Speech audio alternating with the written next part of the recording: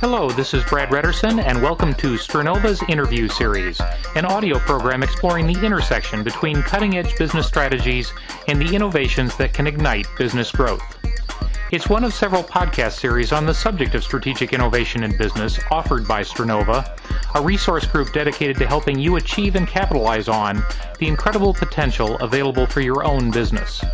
With our over 30 years of experience leading innovation, we know what it takes to turn ideas into profits.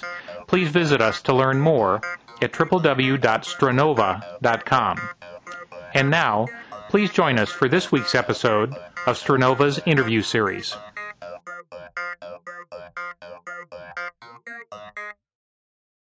You know, I do have to warn you all, this is a big podcast. It's first of all the longest interview we've ever done, almost 1 hour exactly, not counting this introduction and the closing that you'll hear at the end. More importantly, it's perhaps one with some of the biggest ideas of our series, and like many big idea discussions, it's going to take some contemplation and reflection on all our parts for us to truly appreciate it.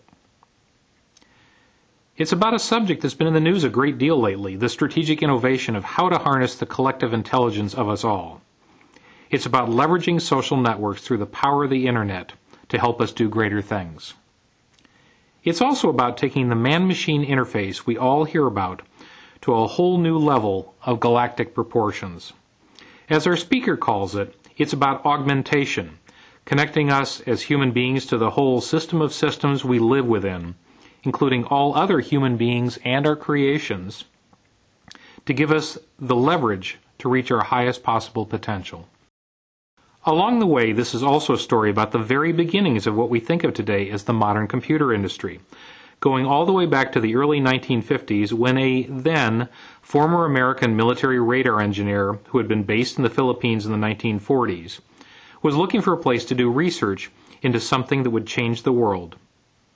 Along the way, he helped develop many of the concepts we now take for granted, including the idea of the hyperlink and the core concepts behind navigating the internet.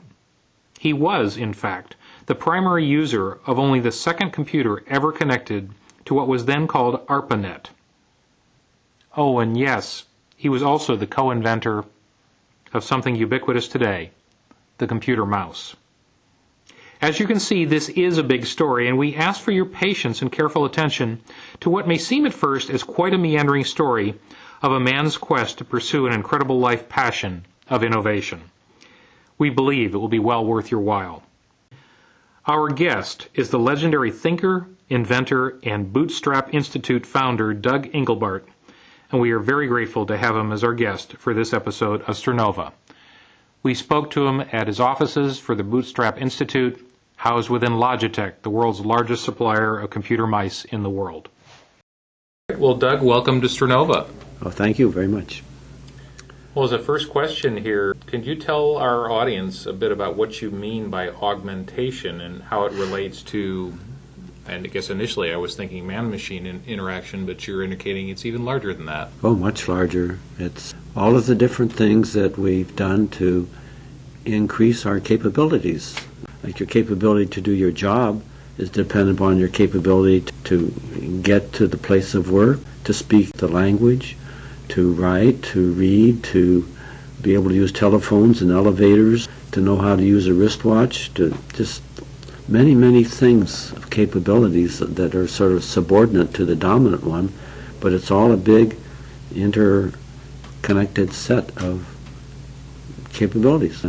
Just begin to say, well, that's interesting. So finally I started realizing that there's a principle here that they aren't just all things that the raw, unconditioned human was able to do, that all these things added and augmented that capability. Very, very early, the simple use of tools and hunting tools or clothing or all those things started augmenting them.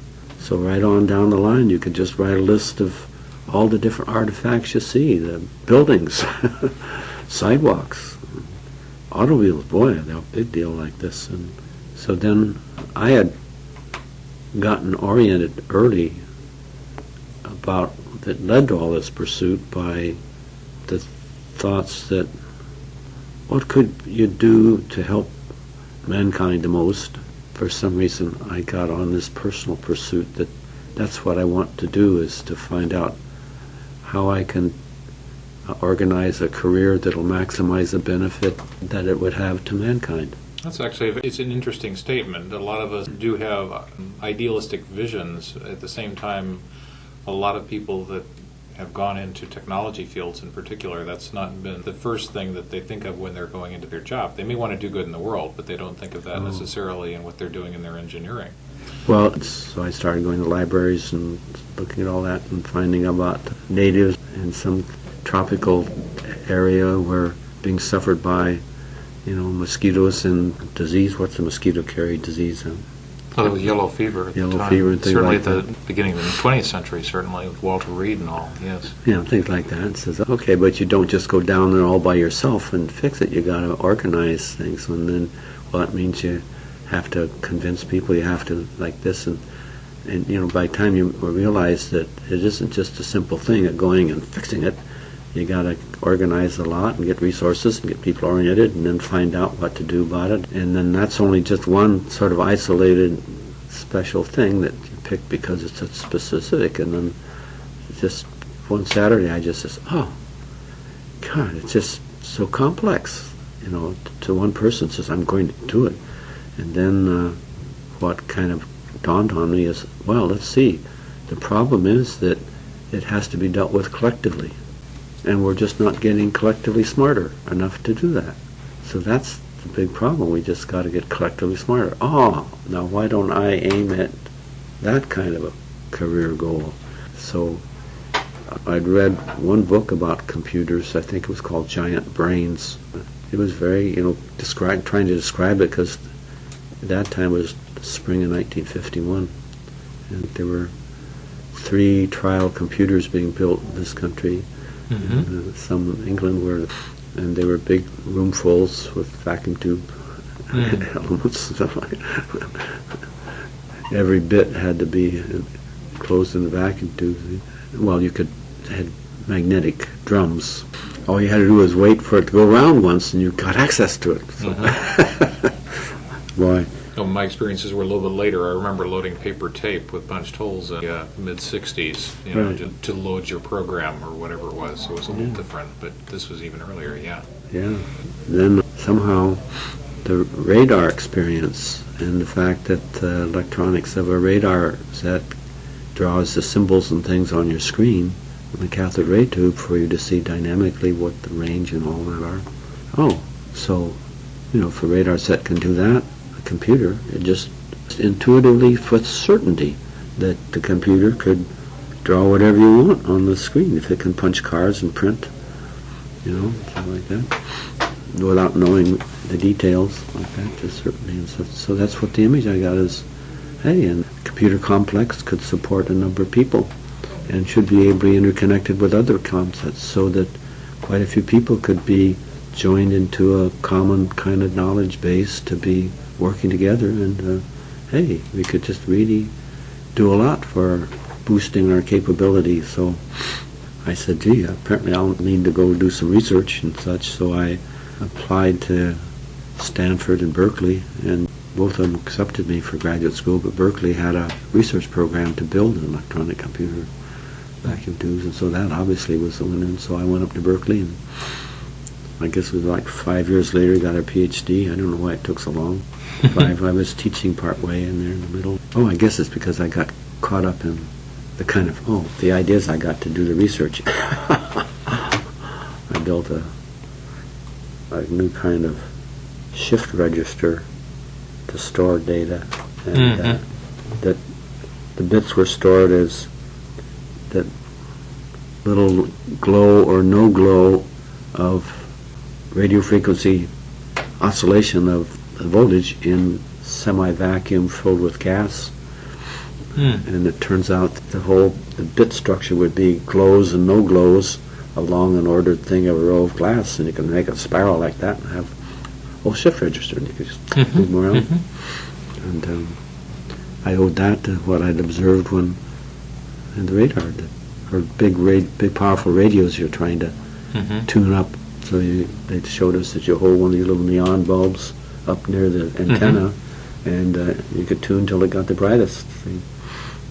But I noticed one day that as you dropped it down, it would go out finally, but there was a level of energy in which if it was already glowing, it'd stay glowing. If it wasn't glowing, it wouldn't glow. See? So it was bistable. So I didn't call it bistable. I just, that's interesting. So when I was in the computer, learning about computers, I remembered that and said, maybe you could do something useful. So I did.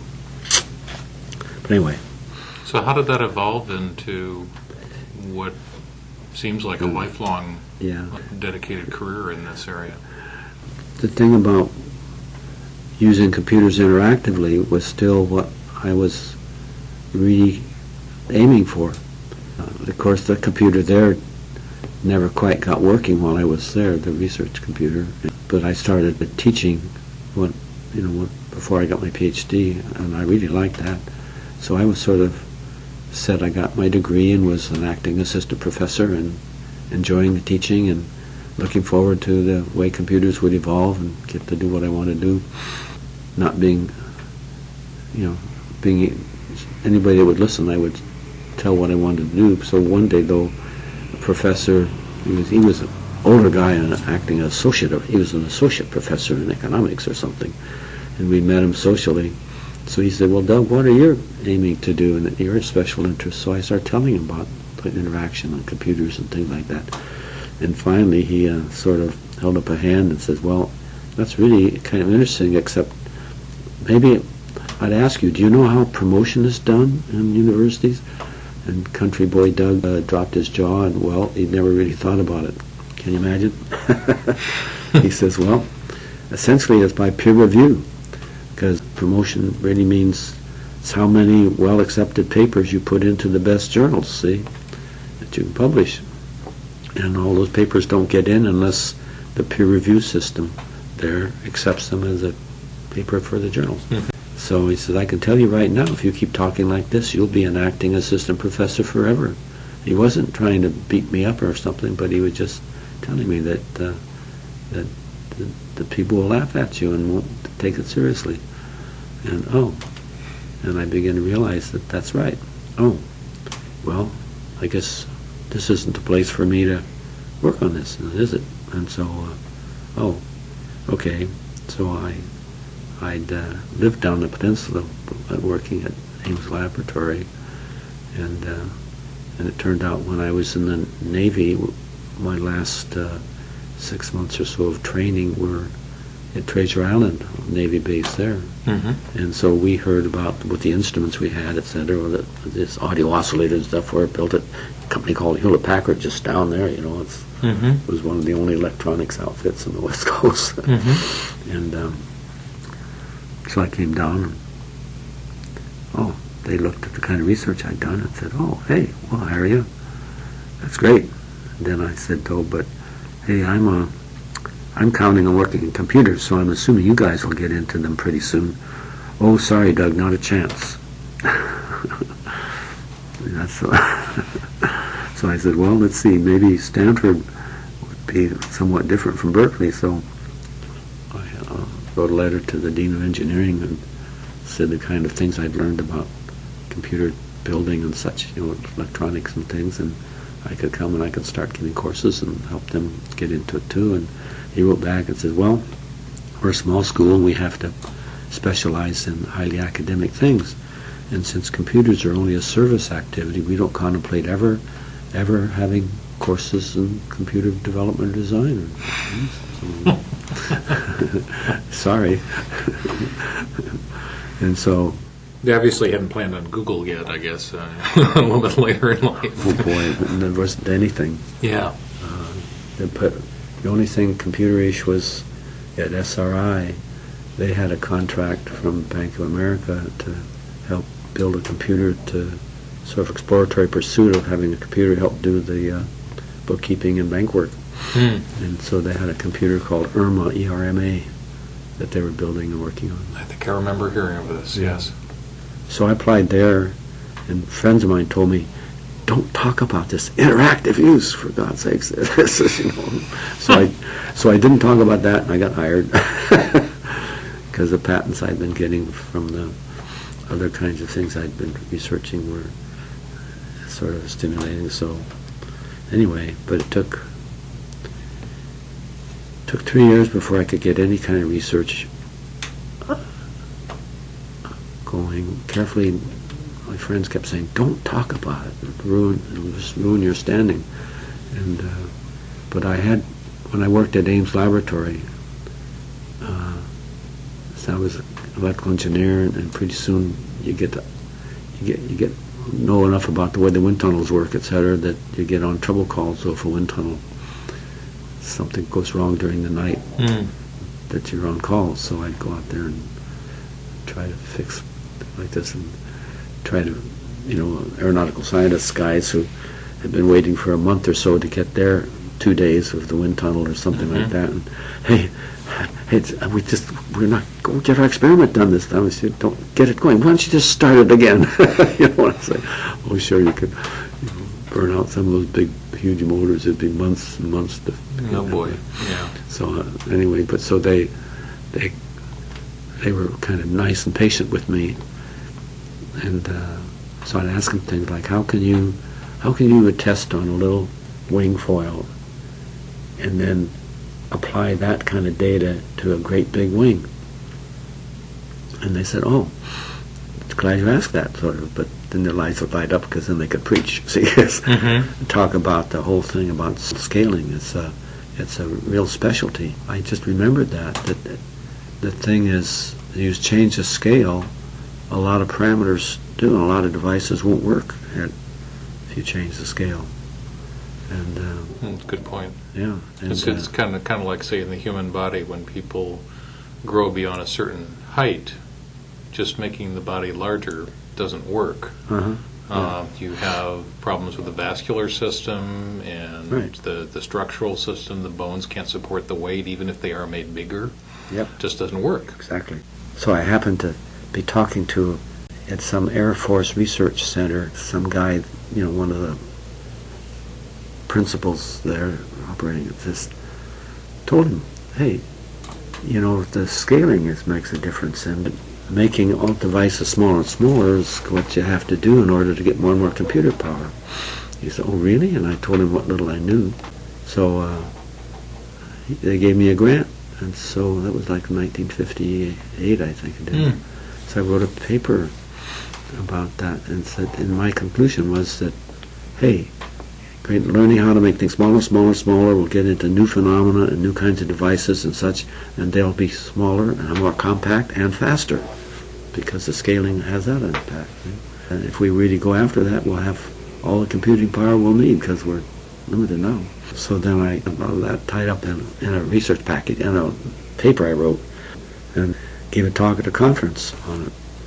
And it was a room full of engineers, and I was just one guy on their technology scheme like that. But I didn't know what to say, but I finally, all night thinking about it, got up and said, well, suppose this room and everything in it suddenly got bigger by a factor of 10, 10 times wider, taller, deeper. Would you notice? He just paused a minute. I could see them looking around. I said, so you look over there and you say, well, that guy is going to be 10 times bigger, but he's 10 times farther away, so he'd subtend the same angle of vision. So you wouldn't notice, huh? It was sort of like, that's what they all decided. I'd say, okay, how much more would you weigh? It'd take them long to get, so you'd be 10 by 10 by 10, you'd be 1,000 times the volume, you'd weigh 1,000 times as much, huh? Why?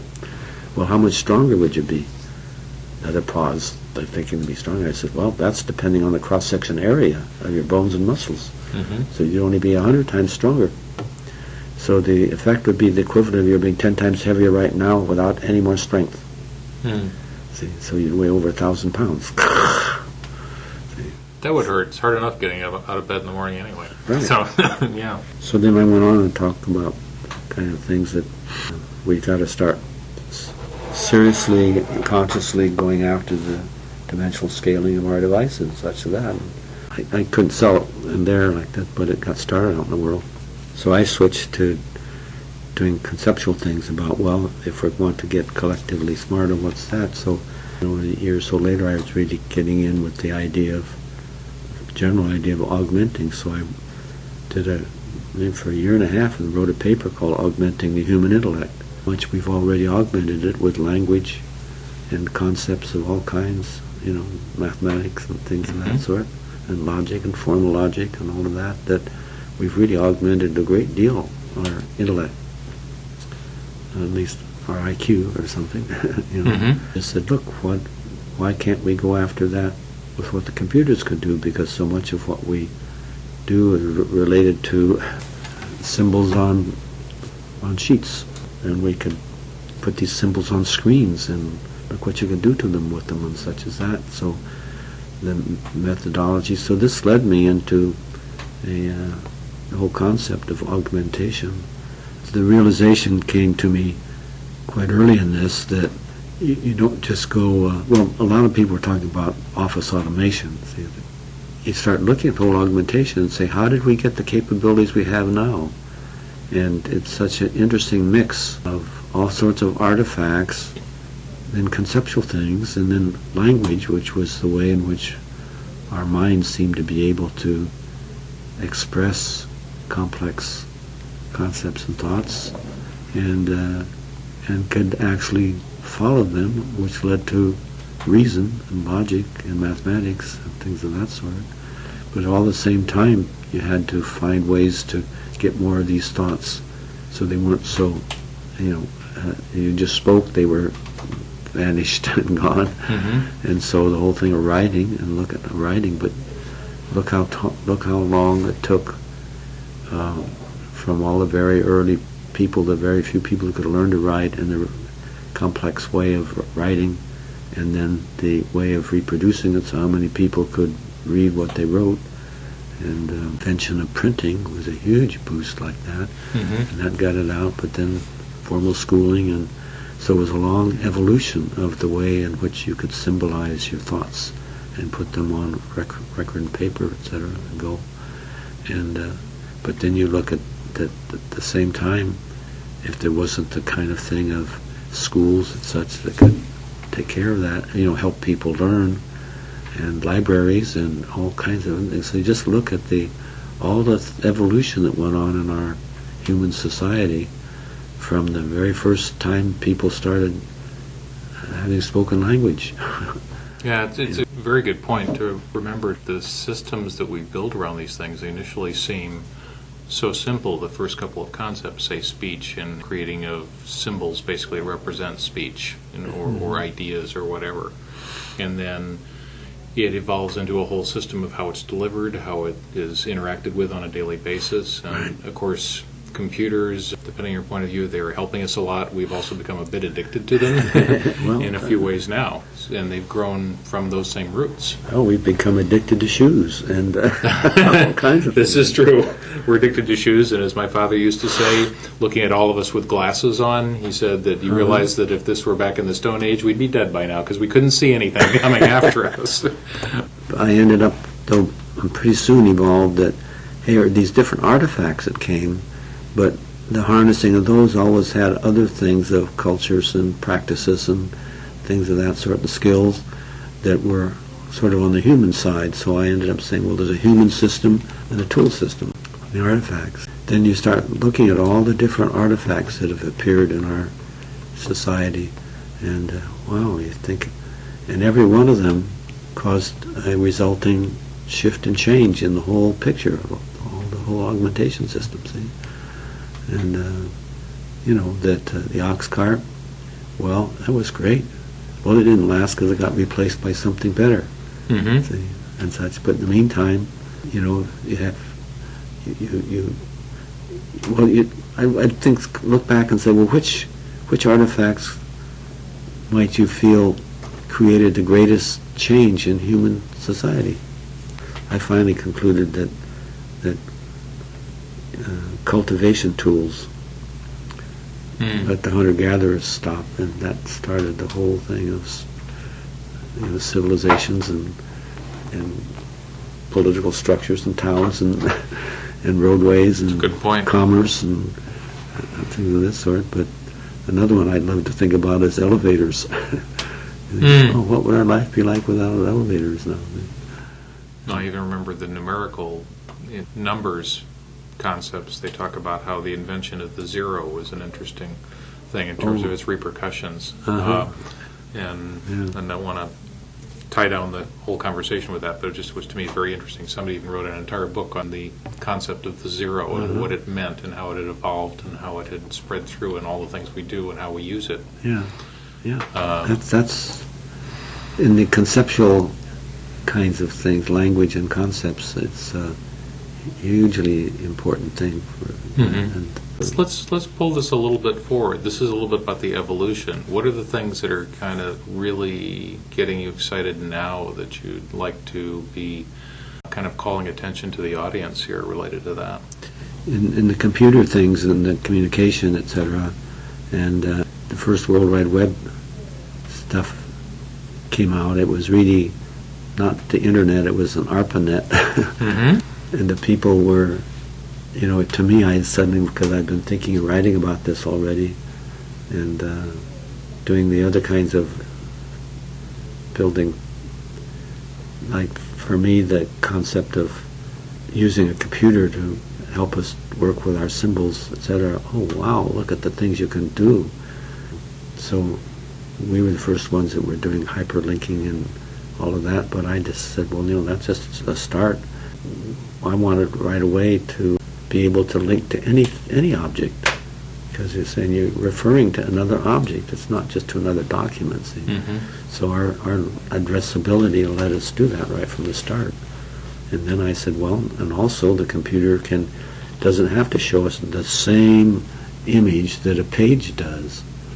That's a paradigm that has had its day, and let's have it so that if you want to, you can change how it shows you things, just to help you study it, like you pick up on a physical object and rotate it and in and out and stuff like this.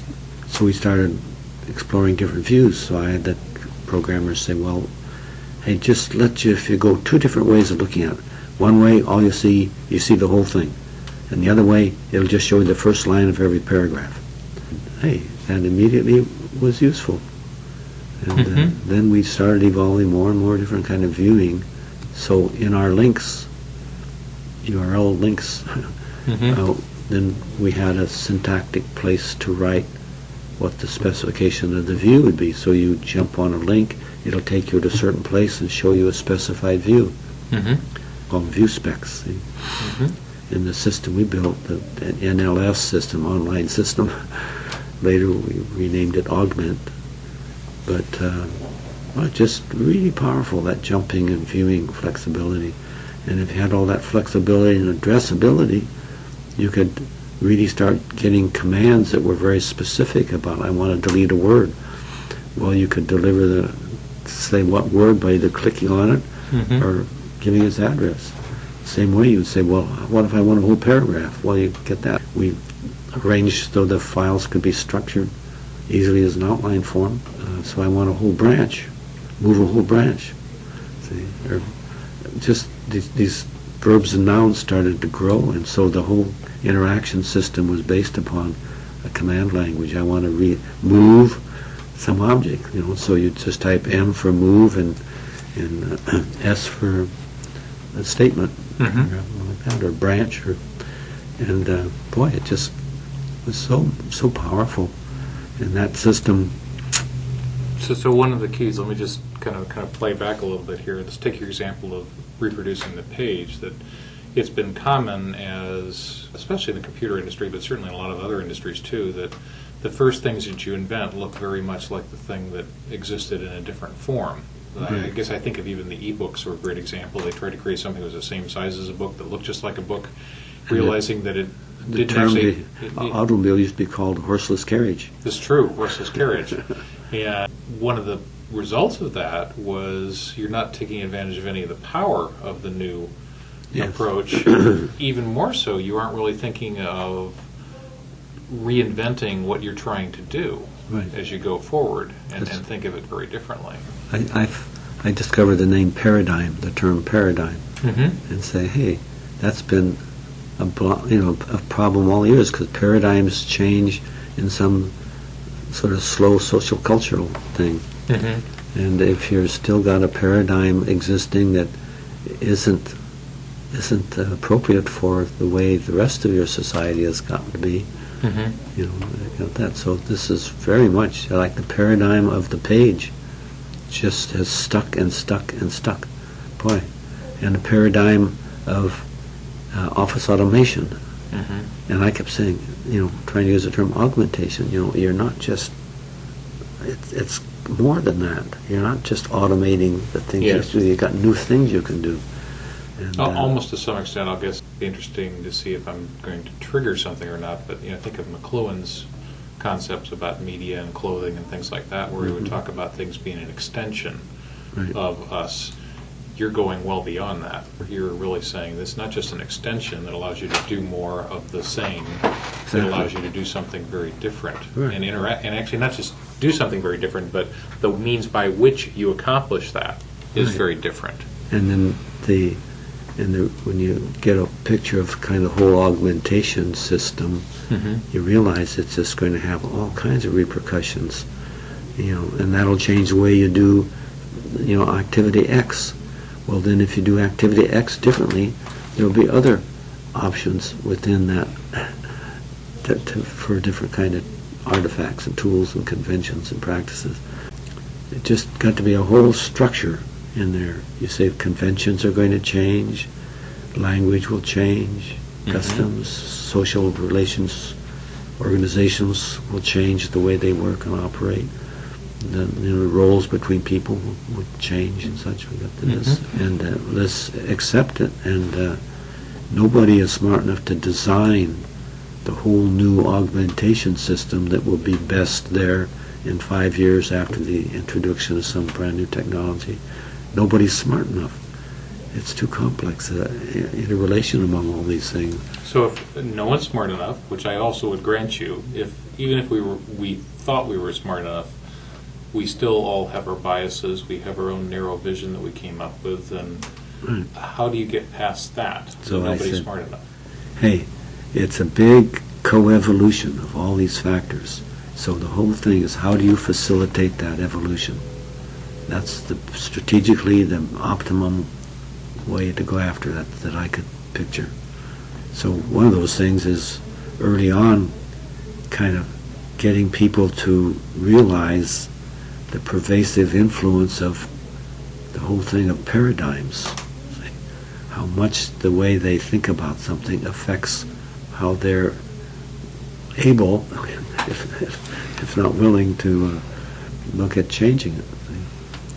And a new one. And so, boy, did I ever, just the lessons that I learned directly, besides being told that the two leading universities in California, or something like that, well, sorry that they're not going to get into computers, because then a big thing that happened at the end of the 60s was there were two groups of people that started to make headway in computer usage.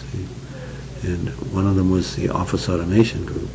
Peak place of that was at the Xerox Palo Alto Research Center, called Xerox PARC. The real use of this in the office is going to be to automate the secretary's job. It's office automation. And you got to make it really easy to learn, etc., because for the secretary. Well, they're doing repetitive work, which a significant part of at the time did not make much use of the brain. It was just copying things and from one form into another, basically. But that was the whole point about the human-computer interface, was that it got to be easy to learn for a secretary. And the other group of people were the artificial intelligence group. That was, you hardly hear anything about them these days, but That's true. that was one of the dominant things, that we're going to make computers so smart but that whole picture was, we're going to make computers so smart that humans won't have to learn.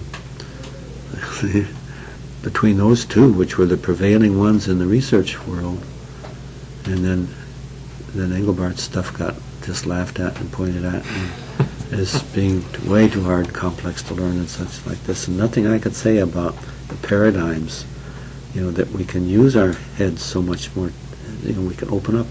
And the model of an augmentation system, so all this is built upon the basic human, your inborn capabilities. The capabilities to learn to do different kinds of things. See?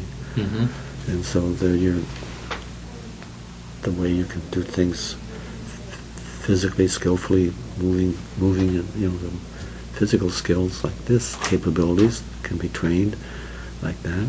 Then there's the sensory capabilities, and then there are perceptual capabilities. And that was a really interesting thing for me to learn about. The perceptual side. Yeah. I never, you don't usually think about it, but you look at some object, and here's a pen. I look at a pen, and how long does it take you to decide that it's a pen? I'm not even conscious of it. It's so right, fast. Right. That's the perception. Mm-hmm. Perceptual stuff. Your sensory stuff gets the visual pattern of it like that, but boom, it's converted to I perceive that that's a pen. It's just such a marvelous phenomenon in your head that it just got it. So that's a big, big, big thing. But that's trainable. That's how you got trained. Absolutely. See? I mean, actually, there was a great example I saw. There was a movie some years ago, not that strong a movie, so I'll take the name out of it, but it was a man that was blind, and one of the storylines was that his girlfriend was extremely interested in seeing if she could help him to be able to see. He'd been blind since birth, basically, and it turned out that there was a procedure that they could do that might allow him to see. And even ignoring a few of the scientific things, such as stereo vision would not have developed, and a few other things, the cortex probably wouldn't have developed, right? Let's just ignore that, because it was still fiction. The thing that was interesting about it is that he did have the surgery. It didn't last. It ended up having to revert.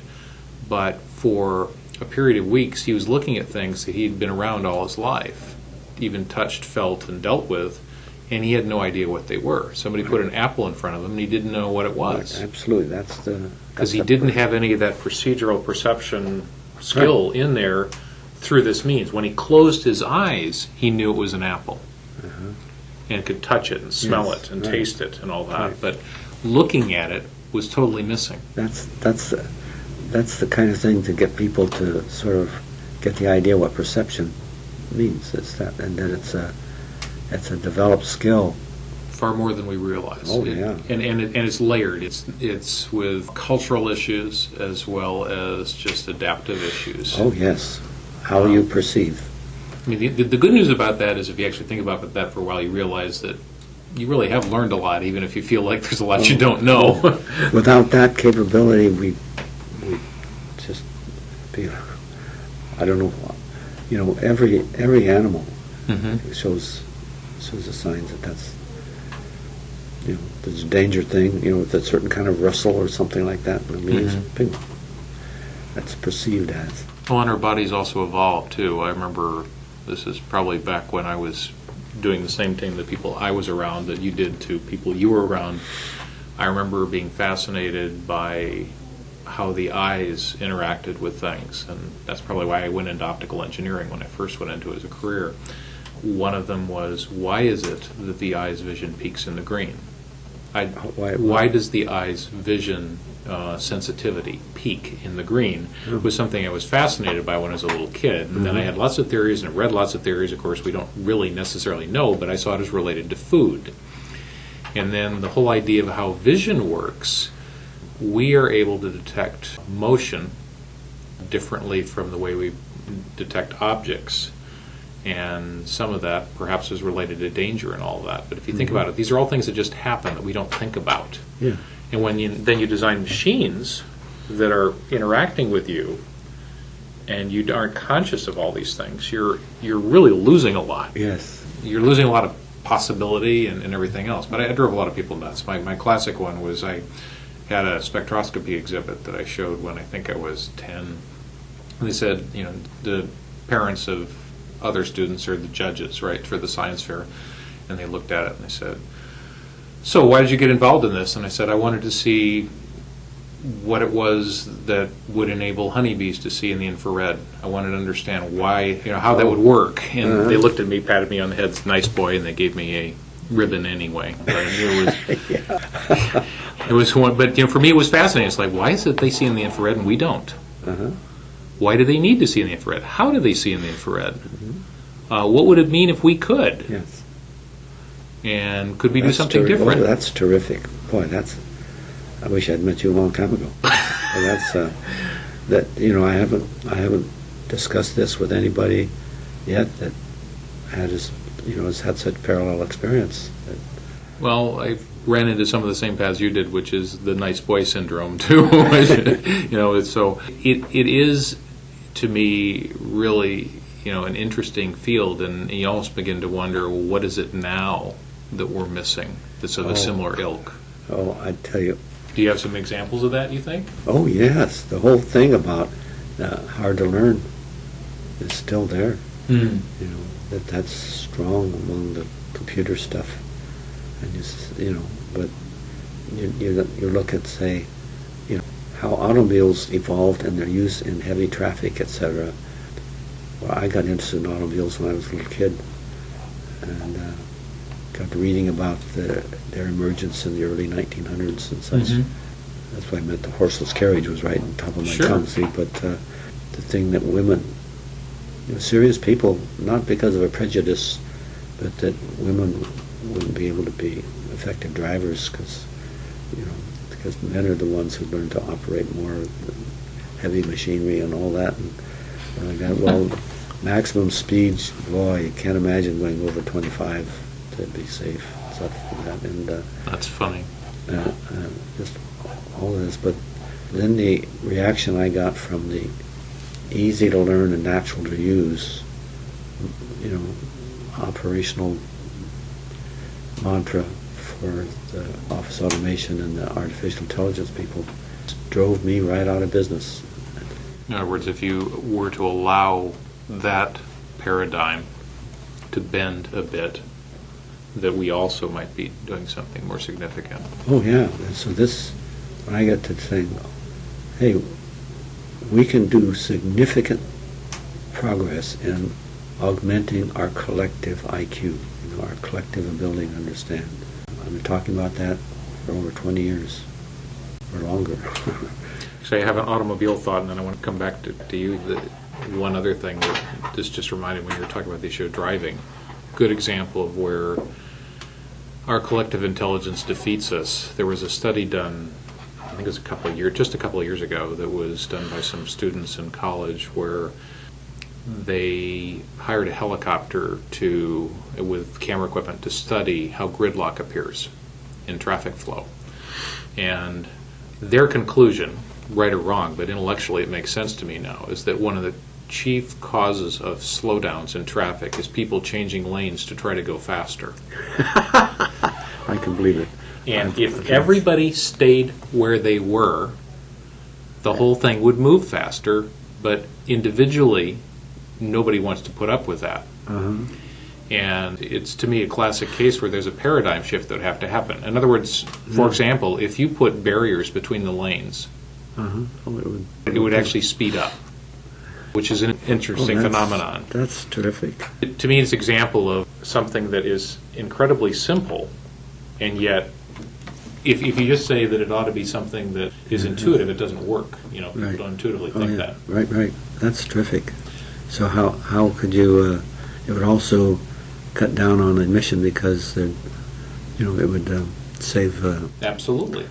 You wouldn't be on the roads long enough, as long, because of course that's the other thing where the carpool lanes actually apparently, because less of us carpool than they'd like, actually increase pollution rather than lower it overall, which is one of those sad things. Carpool things, why? Yeah, well, because they're not used as much, and what it does is where you have 4 lanes, one of which is a carpool lane. If say 90% of the people are in the 3 lanes, 10%'s in that carpool lane instead of 25% in each, the net speed goes down and the consumption goes up. At least that's I may have the calculations wrong, but that was one of the examples they did. Well, in terms of perhaps ideas here, again, keeping in mind you're talking to people that are in kind of all walks of life all over the world that would tend to hear this. Are there some areas where you think that it would be really interesting to see some very serious work done in this field, applying to a specific business area that you might want to throw out as ideas here? There's a whole... I don't want to steal your own ideas. It's more just like areas that people might be able to consider and think about here as part of the audience. Oh, yeah. It's further augmenting our collective ability. So we say, now we look at things like, hey, our universities can educate people to know, that general level of understanding that the society has that does a great deal about affecting how we can perceive challenges. We're looking ahead at our complexity is growing and growing. It's sort of like, maybe if I do that I sometimes characterize society as we're all living in one big clumsy vehicle, and there are different sort of cabins or spaces in it for different people, and groups of people may be more crowded in one and blah, blah, blah, like that. So this is a social kind of thing, but somehow that thing, you can visualize it as something with giant thing with all kinds of different wheels, going up, lumbering across, without being aware of it, we're driving it faster and faster. The things we do are making it move faster and faster, and the terrain is more and more complex. And this is kind of a way of looking at our whole worldwide sort of structure of social, cultural, economic, everything all like that. And it's being driven faster, but how far ahead it can see about in that is not enough for the speed we're going, but also our control of steering it and braking it are just pitifully inadequate. So how long can that exist before we crash? So how do we get collectively able to see and steer and control? This is what I mean by the thing that I've been pursuing all the time is, call it collective IQ or whatever. So it's just the computer age really offers significant improvement, and as the World Wide Web has grown to be, yes. And I can point to the start of it and things like that, a lot of things that when it very first got started, the people that started from the U.S. Defense Department, what's now DARPA, got the idea of, you could build an internet, the ARPANET. Their picture was right away about the computational thing can be about, because then it was one of their principal investigators, and so the first meeting in which the people who were running the ARPA information processing techniques thing, two guys were explaining to the 20 or so principal investigators the idea of how the network could work. The packets would switch around and stuff like that, and they wanted to see that going, and their whole picture was the advantage that would have in computational thing, that if your computer didn't have a computer process that could do a certain thing, you could ship your data over to those guys, and they would do it and ship back the answer to the network. I tried to voice and says, hey, but then the collaboration capability would be, but that just didn't take, because then I pointed out that, hey, the business of how you use this thing and such is kind of complicated. So you could use the same internet to have a network information center that could carry the information about the practices and principles and all that. I'd be very happy to build up one and run it like that. So I got that job. So that's why my computer was the second one that was connected to what's now the whole ARPA internet. See, but boy, the prevailing paradigms were just wouldn't go with me. Some years later, a guy that had been a principal starter of all this thing in the government was an MIT scientist, professor, guy I liked. I thought him as like a big brother. So he came by my lab, and we'd been going about a decade then, and then mid-'70s, and so I was telling him what we'd done, that we got this system with all its augmenting capability, and we were letting anybody want to subscribe to it that was on the ARPANET, and we were supporting customers all over the country and doing it through the network. And client-server relationship. Mm-hmm. We had a really very simple client that they could implement and use by dialing into the internet, going like this. Then we'd hired 4 or 5, I said, special people to be out there to help facilitate their learning and mm-hmm. get in trouble. We call them application support people. You know, bright young female liberal arts graduates that wouldn't be threatening to anybody. And so we had out there, and they just were doing just marvelous jobs. I was turned around to tell him, I was on the board sketching out the mm-hmm. topography of our customer groups and all. I turned around, and he was sitting there just looking aghast at me. And, well, what's the matter? You just told me your system's no damn good. Now, here's a real paradigm thing. Well, why? My gosh, it's doing what, all that stuff? If it was any damn good, you wouldn't need any of those damn girls out there, like that. The computer itself would understand what the people don't understand and teach them. Of course, I've never seen a system yet that does that. There's certainly nothing that challenges you. Nothing that challenges you in any way for growth is innately intuitive. At least in and of itself. I mean, we have classic examples of all the attempts to redesign a keyboard, instead mm-hmm. of the QWERTY keyboard, which was developed in a different way. And admittedly, if somebody had stuck another keyboard in front of me right now, I'd have a problem with that because sure. I've learned on this. But the idea of people that can help you and guide you and train you, encourage you, whatever, it's a key. Any new software I've used, it's truly, maybe not revolutionary, because that's probably too strong a step, but where I really see a significant evolutionary change requires learning and requires support. You don't just intuitively say, oh yeah, this works. Mm-hmm. This doesn't happen. But it was such a prevailing idea. He came right out of the AI world, and he was strong on that. So it was just such a thing of the prejudice, the paradigm and prejudice against what we were doing. Wow. So we just, and then that was the end of any support from the government. And, so the whole issue, I just kept saying, well, where did I go wrong? Because I still just firmly believe that generalized picture of augmentation is just for real, and that, yes, we can augment collective capabilities, because they've already been augmented hugely. The ability for a country to understand enough to set up the rules and laws and things to do what they can do. What would you say the IQ level was? Not very high.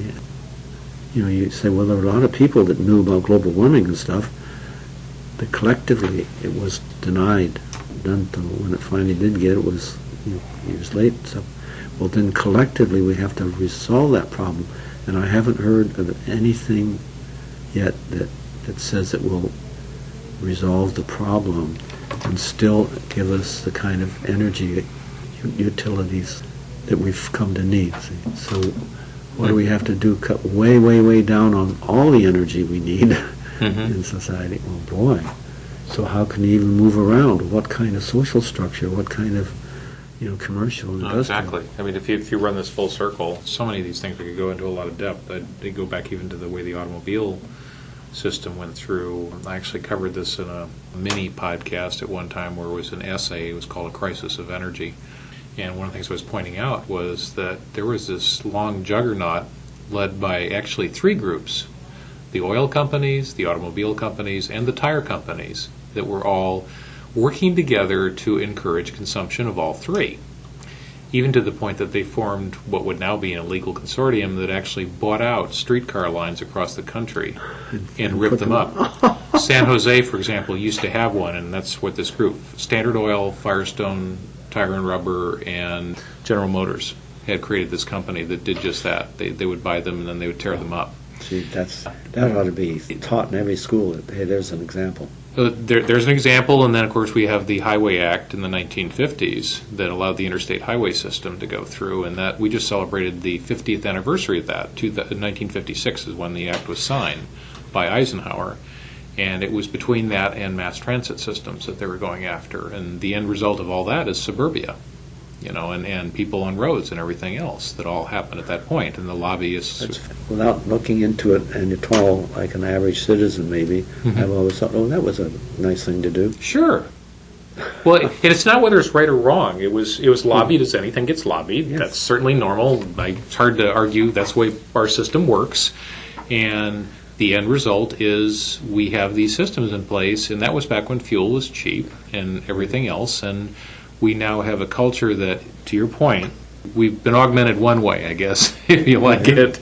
And to shift from that is dramatic. Oh, yeah. So, but the focus on how can we better get the kind of capability to understand more complex things in a general way, in a collective way, that it takes to operate even if we may have to collectively say, how do we run the government in a way in which it can be a lot more effective? Well, of course, corruption out of there and such as that, but there's just no single fix. It's all so complex. So you say, just generally speaking, we have to get smarter about what our collective world's doing. This is probably a good place to get ready to close here. I know people might want to contact you who will hear this, if they'd like to get in touch with you or learn more, or to be able to perhaps even... This is going to take collective action. Yeah. So how do you get that? And then how do I explain what my strategies... it's a very complex thing of how many facets in the world change in this business of how do we facilitate the evolution of all these concurrently changing factors in our lives so that we can get towards the kind of, sustainable thing with the kind of benefits we like to see that our society should have. So just look at, how do you cure the AIDS situation out in the world? How do you cure the kind of poverty levels that prevail in many parts of the world that the rest of us shouldn't, consider as untenable? We can't go with them being that miserable, etc. So if they wanted to get in touch with you or to learn more about some of what you're talking about, is there a website they should look at, or is there Well, there is a website. Part of the strategy, there's a term bootstrap that arose some years ago which says, well, hey, if you reach down and grab your bootstraps and lift yourself up in the air. Mm-hmm. This was an old fable about how you could get up and see higher. So in the strategy about how to improve the collective IQ, the first stages, and all along too, is as you find ways to do it, it'd be handy if those ways at the outset in particular focused on ways to improve our ability to improve. So the better we get, then the better, faster and better we're going to get better. Sure. And that's why I termed the term bootstrap. That's why I called it the bootstrap analysis and the Bootstrap Institute. And the website is www.bootstrap.org. Bootstrap.org. And that's one I just haven't been able to afford to keep up very beautifully. No, people are looking more for ideas, I think, than worrying about whether or not it's as beautiful as it is. Anyway, all the papers I ever published are there, clear back to that 1962 one. So I'm looking for support that can get a group of people together and get going. And so it's not enough, I feel, just to say this is what has to be done. So what can communities do? So I say the one thing that any community would want to do, that's I talk about especially improvement communities that are explicitly out after to improve some part of society. It's a way in which if they can start developing and improving the kind of dynamic knowledge repositories, that DKR, Dynamic Knowledge Repository, becomes a central focus of a thing to learn how to do better and better and how to use better and better as a focus for explicit R&D pursuit, So he says, okay, if I get improvement communities out there, and if I get them to use this networking capability that will help build dynamic knowledge repositories, I'll call them a networked improvement community. So it seems like starting to explicitly go after that. And many professional societies and philanthropic societies do that. They have repositories and stuff like that. So how do you create that to be the most effective way to really be able to represent the kind of knowledge that's involved with, and be more and more learnable, and more question, that you can question or challenge it more effectively about issues, and then develop those challenges and questions out into just improving the basic content. So there are explicit things to do, and that's what the kind of computer aids that I've been pursuing for all the years are sort of oriented that would really, really help. If you just think of what a simple improvement it would be, is if you changed the structure and the nature of the way that your knowledge is stored, from saying it's like ordinary web knowledge is stored, to fix it a little bit so that your links could go and address not just to a document, but to any paragraph in it. Now, there are ways we could do that relatively simply.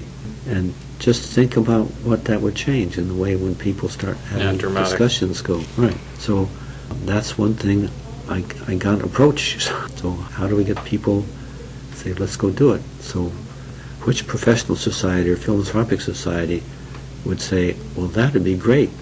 Hey, Doug, how do we do it? So as we close then, just for telling everybody out there that if you are called to some of this in any way, we certainly would love to hear from you and have you write us either here at Sternova or through the Bootstrap site, and be able to contact Doug directly. And again, thanks very much, Doug. Oh, it's a pleasure. As we close this episode of Sternova, I do want to thank all of you for listening to this very special episode in all its length and detail. Doug Engelbart, who celebrated his 82nd birthday just a few months ago, has already lived an incredibly full life of strategic innovation that has indeed touched us all, as you have heard time and time again throughout this podcast. In this conversation, there are so many lessons I hope you do take the time to consider and think about for yourselves and your own organizations. There's the idea that augmentation in computing is about far more than just improving the man-machine interface. It's about leveraging computer power, other types of machines, and our collective intelligence all at the same time.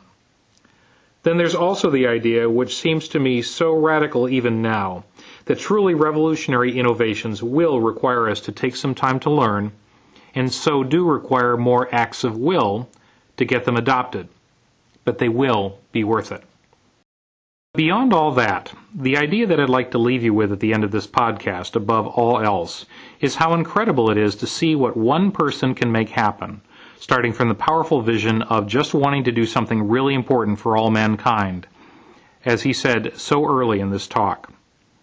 As we close, please take some time today, maybe even this hour, to check for yourself if you are on that path in your own career and with your own company. Why? Because it matters to you, those you're close to now, and all our collective grandchildren. And Doug, thanks for the vision and wisdom you shared from your past 82 birthdays, and for what we can all accomplish together thanks to you for many such birthdays to come. That's our show for this week, and thanks for listening.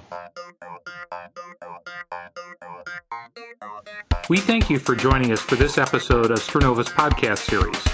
If you'd like to learn more about Sternova's business services and the topics discussed in this week's episode, please visit us at www.sternova.com, write us at ideas@sternova.com, or visit our blog at blog.sternova.com. Our program materials are covered by a Creative Commons license, the Attribution, Non-Commercial, Non-Derivatives 2.5 license, by Brad Redderson. And this is Brad Redderson inviting you to join us soon for a future audio program exploring where strategy and innovation intersect.